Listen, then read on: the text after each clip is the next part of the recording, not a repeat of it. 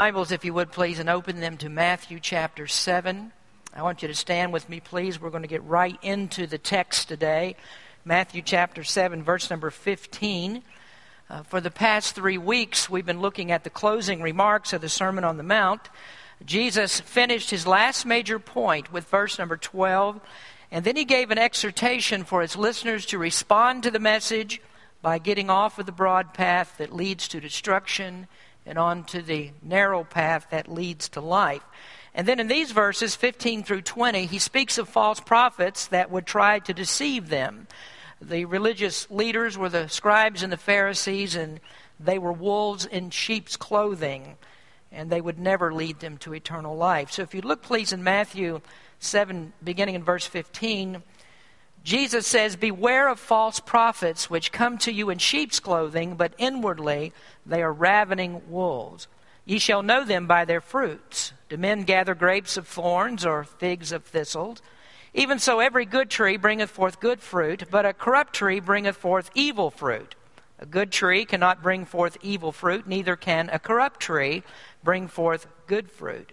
Every tree that bringeth not forth good fruit is hewn down and cast into the fire. Wherefore, by their fruits ye shall know them."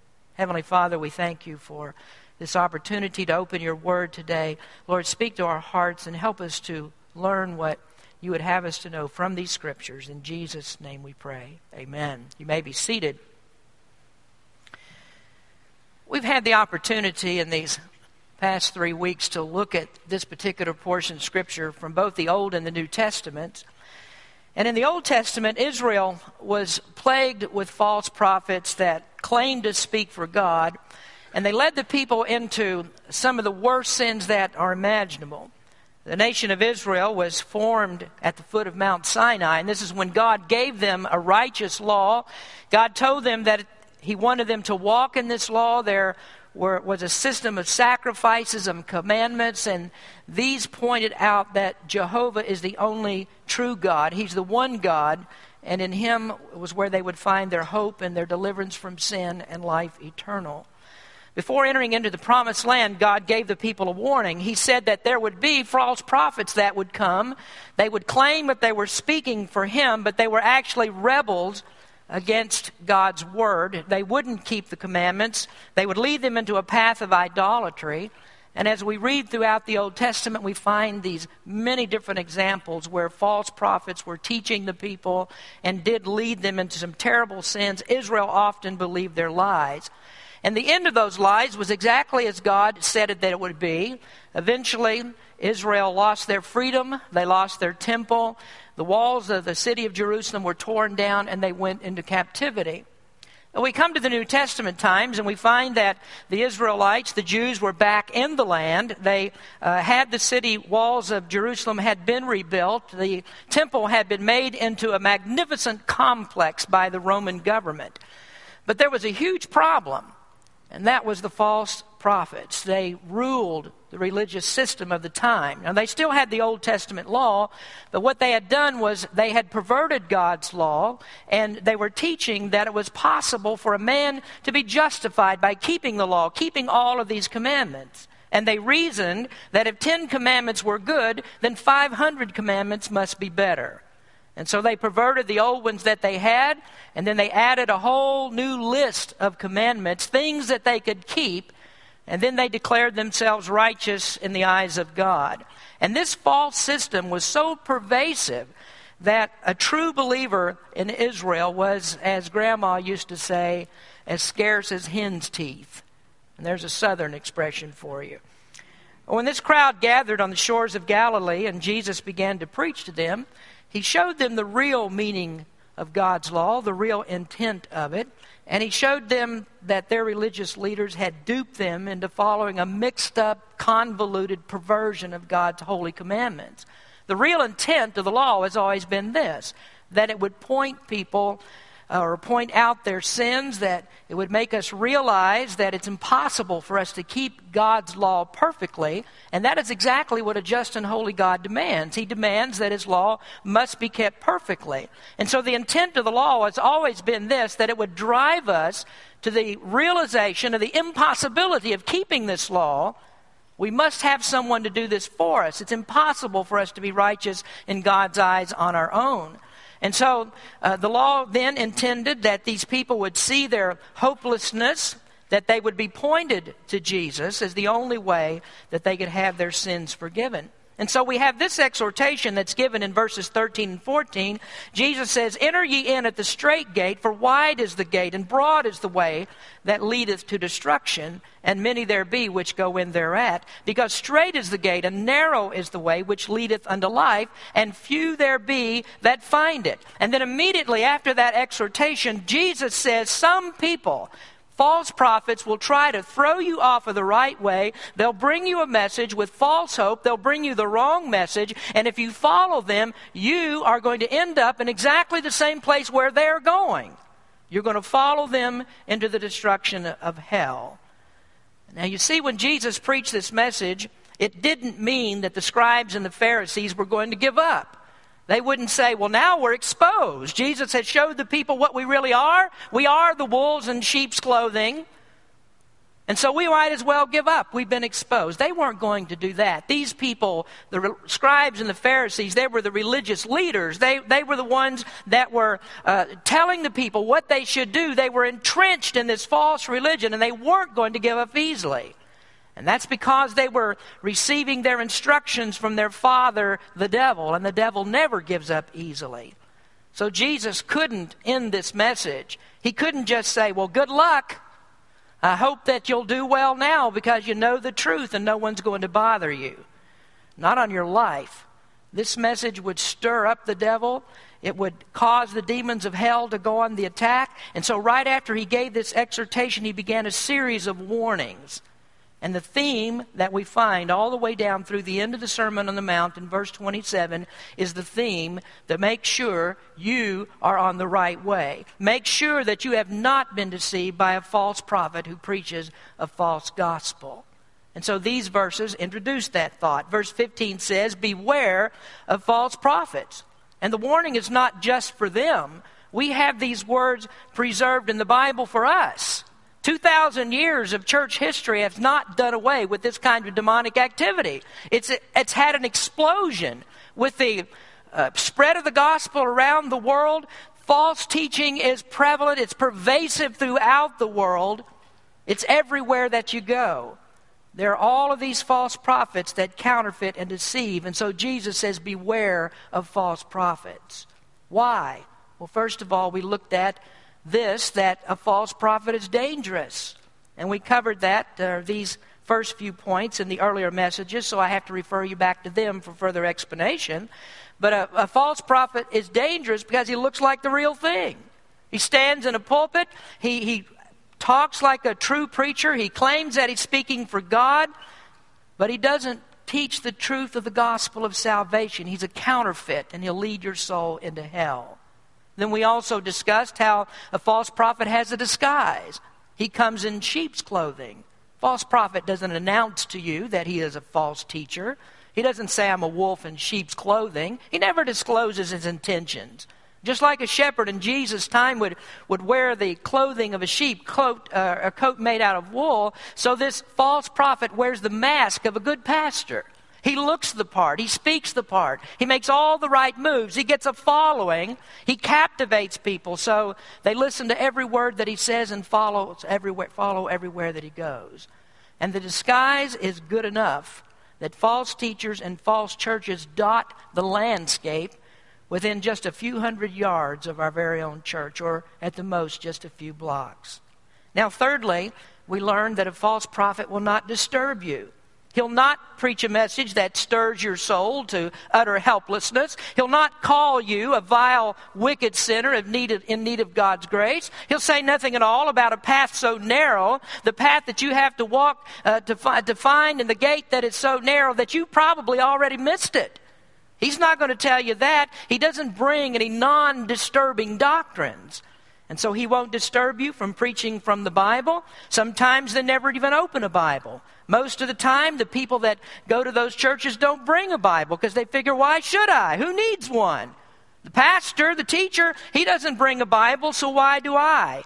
Or why do I need to? And the message that these people preach is certainly more modern than the message that Peter and Paul preached, because they'll tell you that the Bible's not relevant today. It's an old-time message that you really don't need to listen to. There are other things. There are better ways. There's a different way that we can go.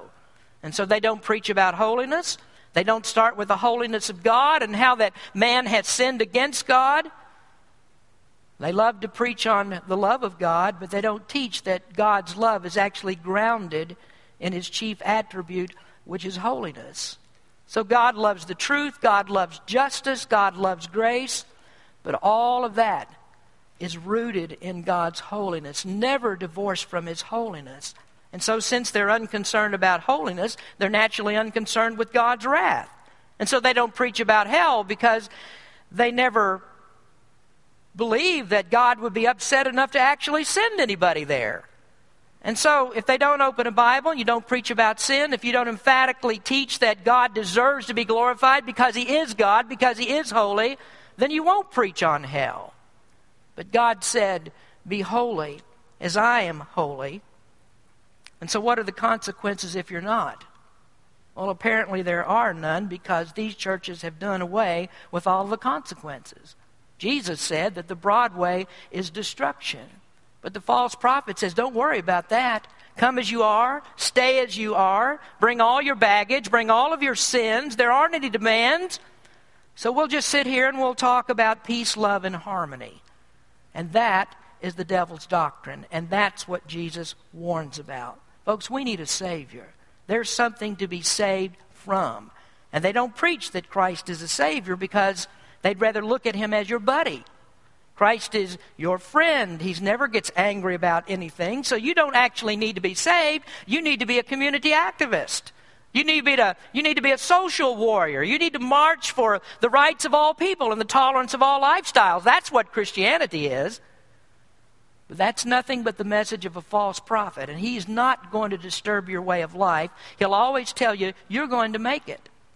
And so they smile and they bring a sweet, positive message, always a positive message, because the world has too much sadness and we don't want to get people too upset.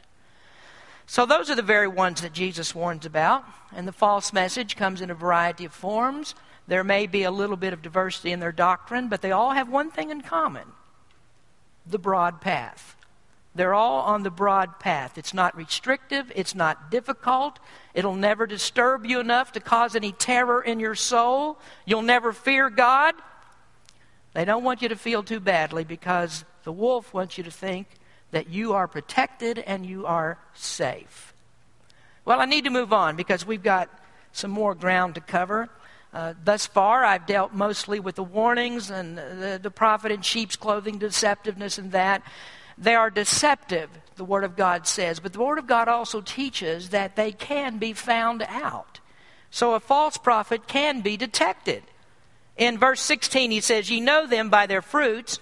Do men gather grapes of thorns or figs of thistles? Even so every good tree bringeth forth good fruit, but a corrupt tree bringeth forth evil fruit. Good tree cannot bring forth evil fruit, neither can a corrupt tree bring forth good fruit. Every tree that bringeth not forth good fruit is hewn down and cast into the fire. Wherefore, by their fruits ye shall know them. So they can be detected. You can tell them by their fruits. Now, before we explore that thought just a little bit further, let me say that you can't detect them if you don't know what to look for. Do you think that there are so many people in the world deceived today because they're good Bible reading and good Bible studying Christian people? I mean, do you think that they are deceived because they read the Bible a lot and because they study and because they pray and all of that? How can you spot a false teacher? And I don't care if it's me preaching to you, if it's your favorite evangelist, if it's the guy that has 10,000 people that come to church, or one that meets in a storefront with only 12 chairs. The thing that you have to do, if he claims to speak for God, you have to go to the place where God speaks. And you have to find out, what did God say? And is he telling you the truth? And what do I mean by that? You start with the Bible in your hands. You start by reading the Word of God. You follow what he says and see if what he says can be proved by the Scriptures. The Apostle Paul, as learned as he was, as gifted as he was, He was a man who had the Holy Spirit speak directly to him. He wrote inspired words of Scripture, and yet when he went to the city of Berea, they checked him out. They looked at the Bible, they looked at the Scriptures, and they determined, is he telling us the truth? And so if you're going to detect a false teacher, the best method is to know the truth. But as we know, that's not the case with all people, because most people don't even have a clue what truth is. They haven't read the Bible. They started out in the very beginning following someone who didn't use very much Bible. So they're not trained in it. They haven't done any personal study. And Jesus says, if you're going to find out about them, you've got to look at their fruits. You've got to see what's in their lives, what comes out of that. A preacher of the truth or a preacher of non-truth is always tried by the fruits of the Spirit. There is a biblical test, and if they fail that test, then they're false teachers. Now, I've already given you some of the ways that you detect them. If you're never disturbed by doctrines like the doctrine of sin and hell and holiness and salvation, it's pretty safe that you have detected a false teacher in the pulpit. But these guys have other characteristics as well. And we're going to go a little bit further and talk about some other ways, some things that you can look for that help you to detect a false prophet. An appalling preacher has a method about him, and one of those methods is that you need to watch out for emotionalism. Watch out for emotionalism. And be careful when a preacher tries to take you in by playing with your emotions. Now, humans are emotional creatures, and if somebody can manipulate your emotions, then they can steer you in the way that they want you to go. Did you know that the apostles never once asked a convert, how do you feel now that you're saved? You know, if you ask me how I feel, some days I don't really feel so good. I'm tempted to sin just like you are, and sometimes when I give in to sin, I don't feel so much like I'm saved. But I can't base my salvation on my feelings, because my feelings rise and fall like a roller coaster. I can't follow that. Salvation is not based on my feelings. Salvation is based on objective truth. My salvation is in Jesus Christ and the work that He did for me on the cross. And I trust that what He did on the cross paid the penalty of my sins, and that He was raised again for my justification. And so it's objective truth that I believe, and I believe that because the Holy Spirit worked in my heart. He opened up my eyes to the gospel of Christ. He showed me my inability to do anything about my sin. And so I trusted Christ to do something for me. And so some days when I think about that, I'd like to do backflips. But I try, and my hip goes out, and now I don't feel so good anymore. So you have to watch out for preachers that want to lead you on an emotional high. And I don't have time today to go into the wretched doctrine of the charismatics that teach people that you can speak in tongues, and they have meetings with people jumping up and down and dancing in the aisles and laughing hysterically. They tell you if you don't do those things, then you don't have the Holy Spirit. But having the Holy Spirit has nothing at all to do with any outburst. You might not ever cry. You might never ever raise your voice above a whisper. You may never speak anything but your own native tongue and something that you've learned by going to school. So don't be fooled by emotions. Emotions have nothing to do with salvation. So today you can climb on the chairs, you can jump off the basketball hoops if you want to, but that has nothing to do with whether you are saved or not. So salvation is not an emotional feeling. So watch out for those that are continually trying to manipulate your emotions. Now there's another thing that we need to look out for, and this one is really pervasive in the church today, and that is you need to watch out for entertainment. Entertainment has become the preferred method of evangelism in churches today. This past Easter, the Saddleback Church in the LA area rented out the Angel Stadium, and the main attraction for the Easter service was the Jonas Brothers singing a tune from a Disney movie. Now perhaps you didn't know about Saddleback Church, but that is the original purpose-driven church. Now here's a comment from a newspaper article about the Easter service at the purpose-driven church and the appearance of the Jonas Brothers. Jenna Slip, 18 of Tustin, screamed when she found out they were going to be a part of the service. She screamed even louder as they walked out on the field past third base. It was great to see them live, she said, clutching her boyfriend Anthony Trent's hand. They were heartfelt. Normally, they're really upbeat, but today they were mellower, more respectful for the occasion. Well, thank God they were more respectful of the occasion. I mean, a resurrection is kind of serious, don't you think? You got to watch out for the entertaining church. I mean, they draw people in with rock bands and a party atmosphere. I mean, you heard me tell the story before about the Baptist church that I visited in Florida, and they had girls on the stage in miniskirts that were dancing, and they had a smoke machine in the back. They had strobe lights that were going off, and in the back of the auditorium there was a little cafe where you got your latte and you sipped that while you watched the show. Now, some of that stuff seems kind of amusing to us, but that's what's taken over churches today. The book, The Purpose-Driven Church, has sold millions of copies. You know how it started out? It started out with a survey of the neighborhood to see what people who don't go to church would go to church if you changed things so they would. So what do you think that they would say? Well, they would say, make church like my environment. Make church what I'm used to. Make church the things that I like to do. Put me in my natural habitat. And so what they've done, these churches have Christianized American Idol and Dancing with the Stars. And at the end, if possible, if they have time, then they slip in a little feel-good message that may have something about Christ or who they call Christ. A.W. Tozer wrote, this was back in 1955. This was before Rick Warren and the Jonas Brothers combo. He said, for centuries, the church stood solidly against every form of worldly entertainment, recognizing it for what it was, a device for wasting time, a refuge from the disturbing voice of conscience, a scheme to divert attention from moral accountability. For this, she got herself abused roundly by the sons of the world.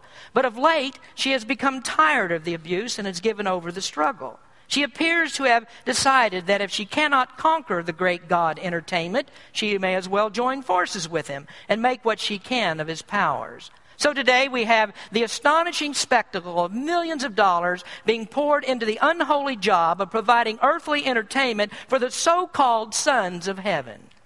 Religious entertainment is in many places rapidly crowding out the serious things of God. Many churches these days have become little more than poor theaters where fifth-rate producers peddle their shoddy wares with the full approval of evangelical leaders who can even quote a holy text in defense of their delinquency. And hardly a man dares raise a voice against it. That was 1955. What do you think has happened today? Folks, do you think that Jesus was an entertainer? Do you think that his preaching was a crowd pleaser? Before he was through with 3 years of ministry, the crowds that came to see the miracles and all those things that he did had been preached to. And they were preached to with the hard, cold reality of their sins and how they had been rejected by God. And when that preaching was over with, the multitudes became minuscule numbers of people. And then they finally fled from him, all fled, and they crucified him for what he preached. Jesus never preached a feel-good message. When I first came to California, I visited many different churches, and I was looking for someone who was still preaching the old-time gospel in an old-time way.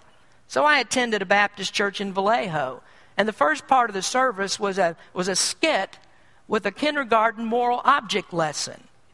So this is what you do. You give people theater. You give them something visual. Give them something so they don't have to think too hard.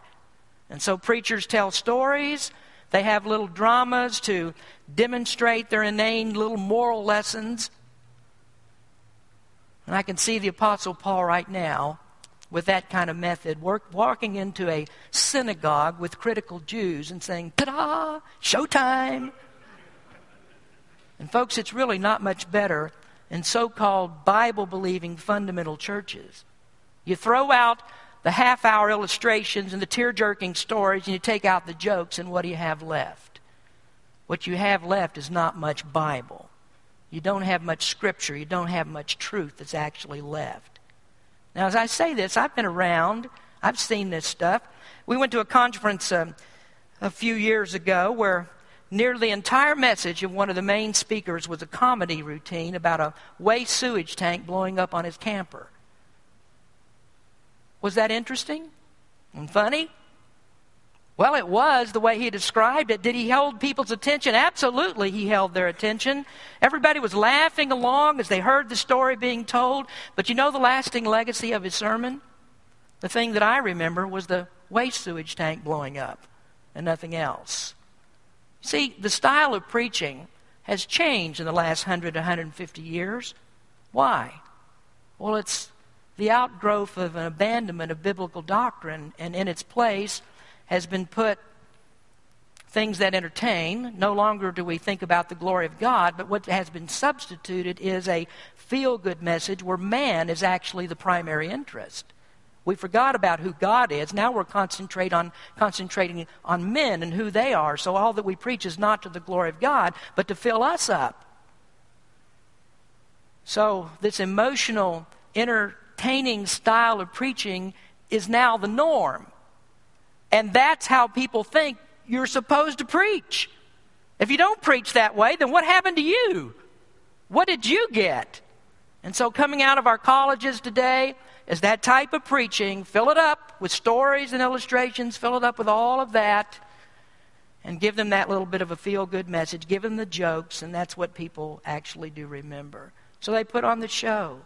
But folks, if the primary interest, if the only interest of the preacher that you're listening to is not the glory of God, if he's not preaching that from the pulpit, then you've just found a false prophet in the pulpit. Now there's another thing that you need to watch out for. You need to watch out for corruption. Corruption has hit the church. I have a couple of issues I want to talk to you about here. First would be the overt corruption of greed. So you need to watch out for health, wealth, and prosperity preaching. And I've talked about this a lot because it's prevalent in churches today. The TV ministries especially are rife with corruption. They're preaching a gospel of wealth, and it's not a new problem. I mean, it's a very old problem. It's been going on since the apostles, but somebody discovered how to really jack that up and really get it going. And the easy ability to rake in these kinds of dollars that are taken in by TV ministries has actually infiltrated even the local churches. And so you hear the same thing being preached in pulpits all over the area where we are. Did you know that the Bible places as one main qualification for a pastor is that he must not be infatuated with wealth? Paul said in Titus 1 verse 7, for a bishop, that is a pastor, must be blameless as the steward of God, not self-willed, not soon angry, not given to wine, no striker, not given to filthy lucre. Peter said in 1 Peter 5, verse 2, feed the flock of God which is among you, taking the oversight thereof, not by constraint, but willingly, not for filthy lucre, but of a ready mind. Well, should a pastor be well taken care of? Well, I think the Bible teaches that. We looked at that a few weeks ago from 1 Corinthians chapter 9.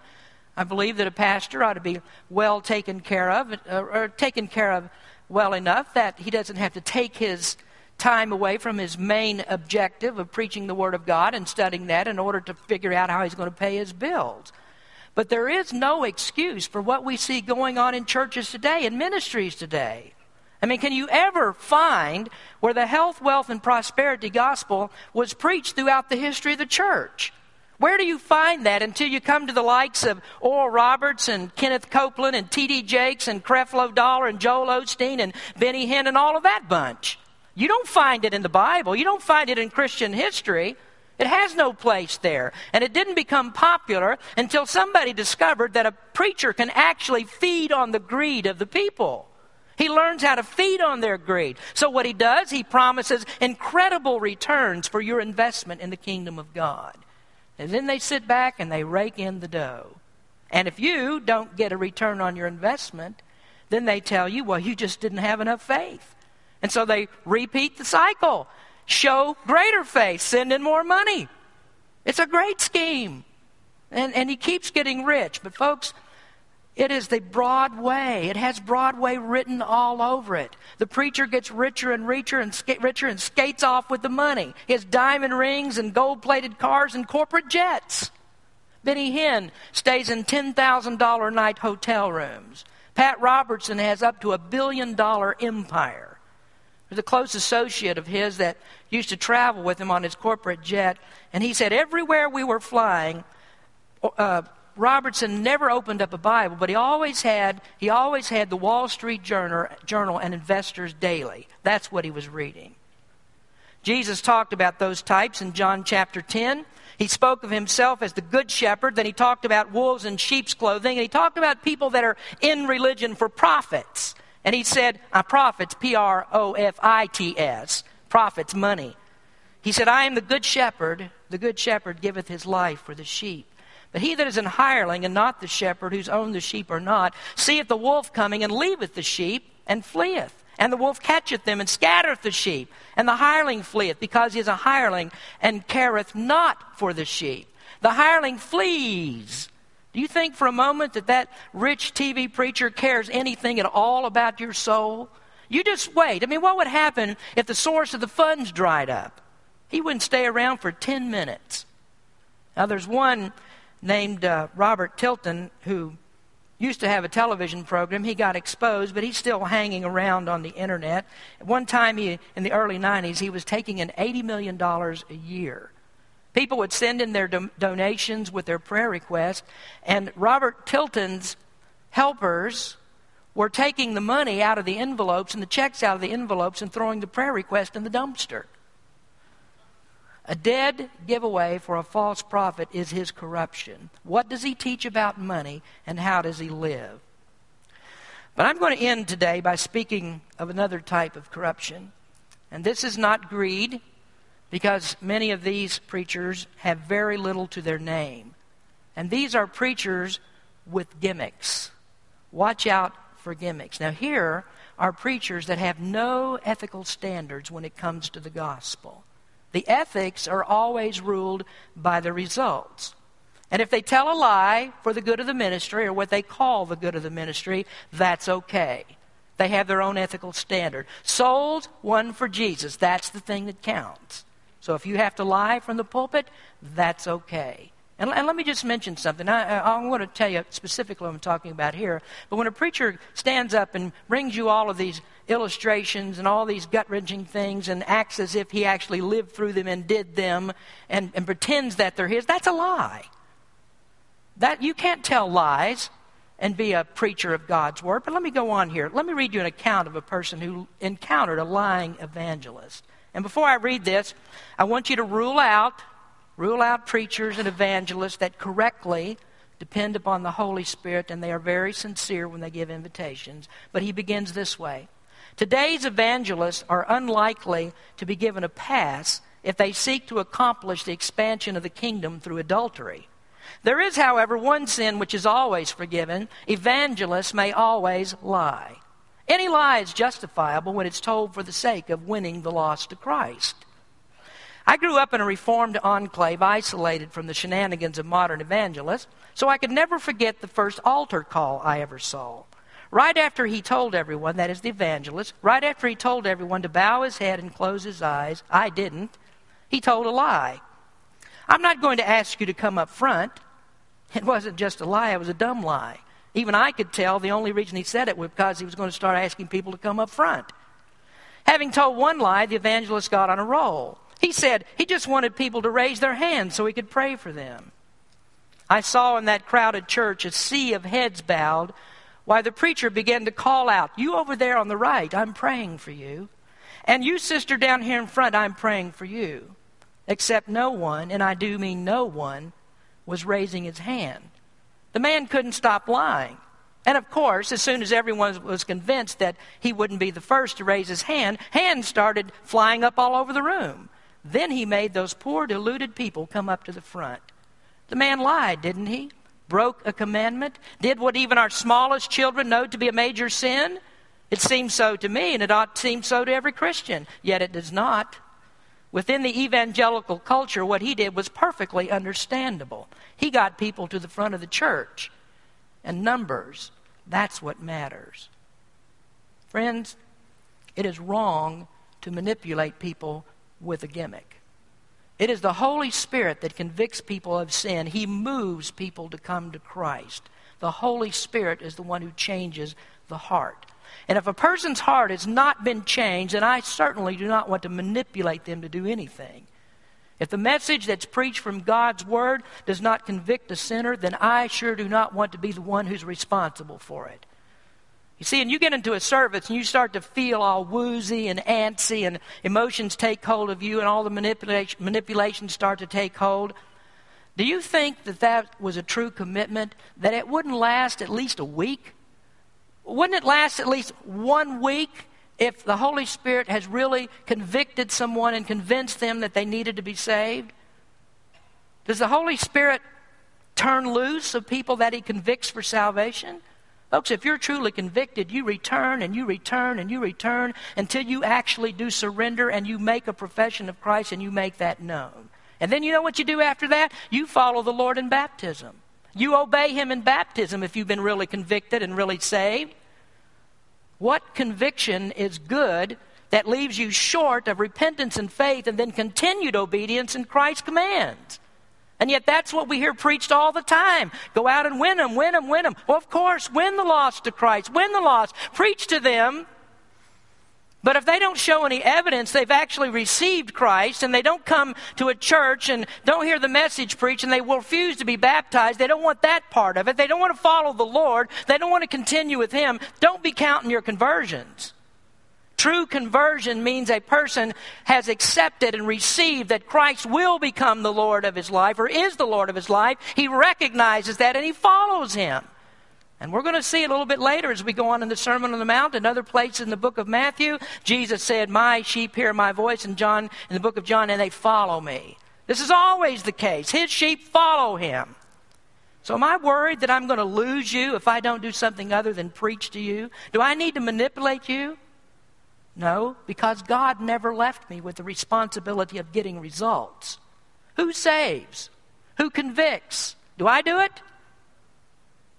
Or does the Holy Spirit convict people? Does Jesus save people? Folks, a tear-jerking story never saved anyone, but I promise you this, the Holy Spirit can. The Holy Spirit will. Now, all right then, we look at this. Is it okay for you to come up in front of the church after this sermon today if you want? Absolutely, that's okay. Is it okay if you go to the back? Sure, that's okay. Go to the back. Is it all right for you to leave here without Christ? No. No. And if I told you yes to that one, I would be denying Jesus and the apostles and every good preacher ever walked in their footsteps. Of course you don't want to leave here without Jesus Christ. You need to trust Him. The Bible commands that we repent, that we trust Jesus Christ. And so, if the Word of God's not going to convict you, again, I don't want to be the one that's responsible. Folks, I want you to be aware that there's a difference in churches and preachers. And maybe you're thinking, well, this is the church that's way out there, and that's the preacher that's totally wacky. And I only have one response to that. Try what is said by the Word of God. Look into the Word of God and see what if I've said is true. What do the Scriptures say about it? There was a person who was interviewed by the Santa Rosa Press-Democrat after she attended a service here in this area, a entertaining, emotional church in Santa Rosa, and she said, "I really like this church because they're not too religious." And if that's what you think, then you aren't going to be much interested in Christ's band of Christianity. If you have a true desire to worship God in spirit and truth, then you will worship Him in His spirit and in His truth. You need to be careful. False prophets are out there everywhere. They are all around us. And the Word of God says, "By their fruits ye shall know them." Let's pray. Heavenly Father, we thank You for this time we spend in Your Word today. And Lord, we do depend upon Your Holy Spirit to speak to hearts. We want Your message to go forth, and as Your Word says, that it will not return to Your void. Everything that we've said today will accomplish exactly what You've intended for it to do. We don't have to add anything to Your Word. We don't have to do anything. We don't have to manipulate people. Holy Spirit is well capable of bringing people to repentance and faith. And we trust that, Lord. We just preach the message. I ask You, Lord, that You would speak to people today. Open up their hearts to the gospel of Jesus Christ. Help them to see truth because You're the only one who can reveal that. Bless in this time. In Jesus' name we pray. Amen. Let's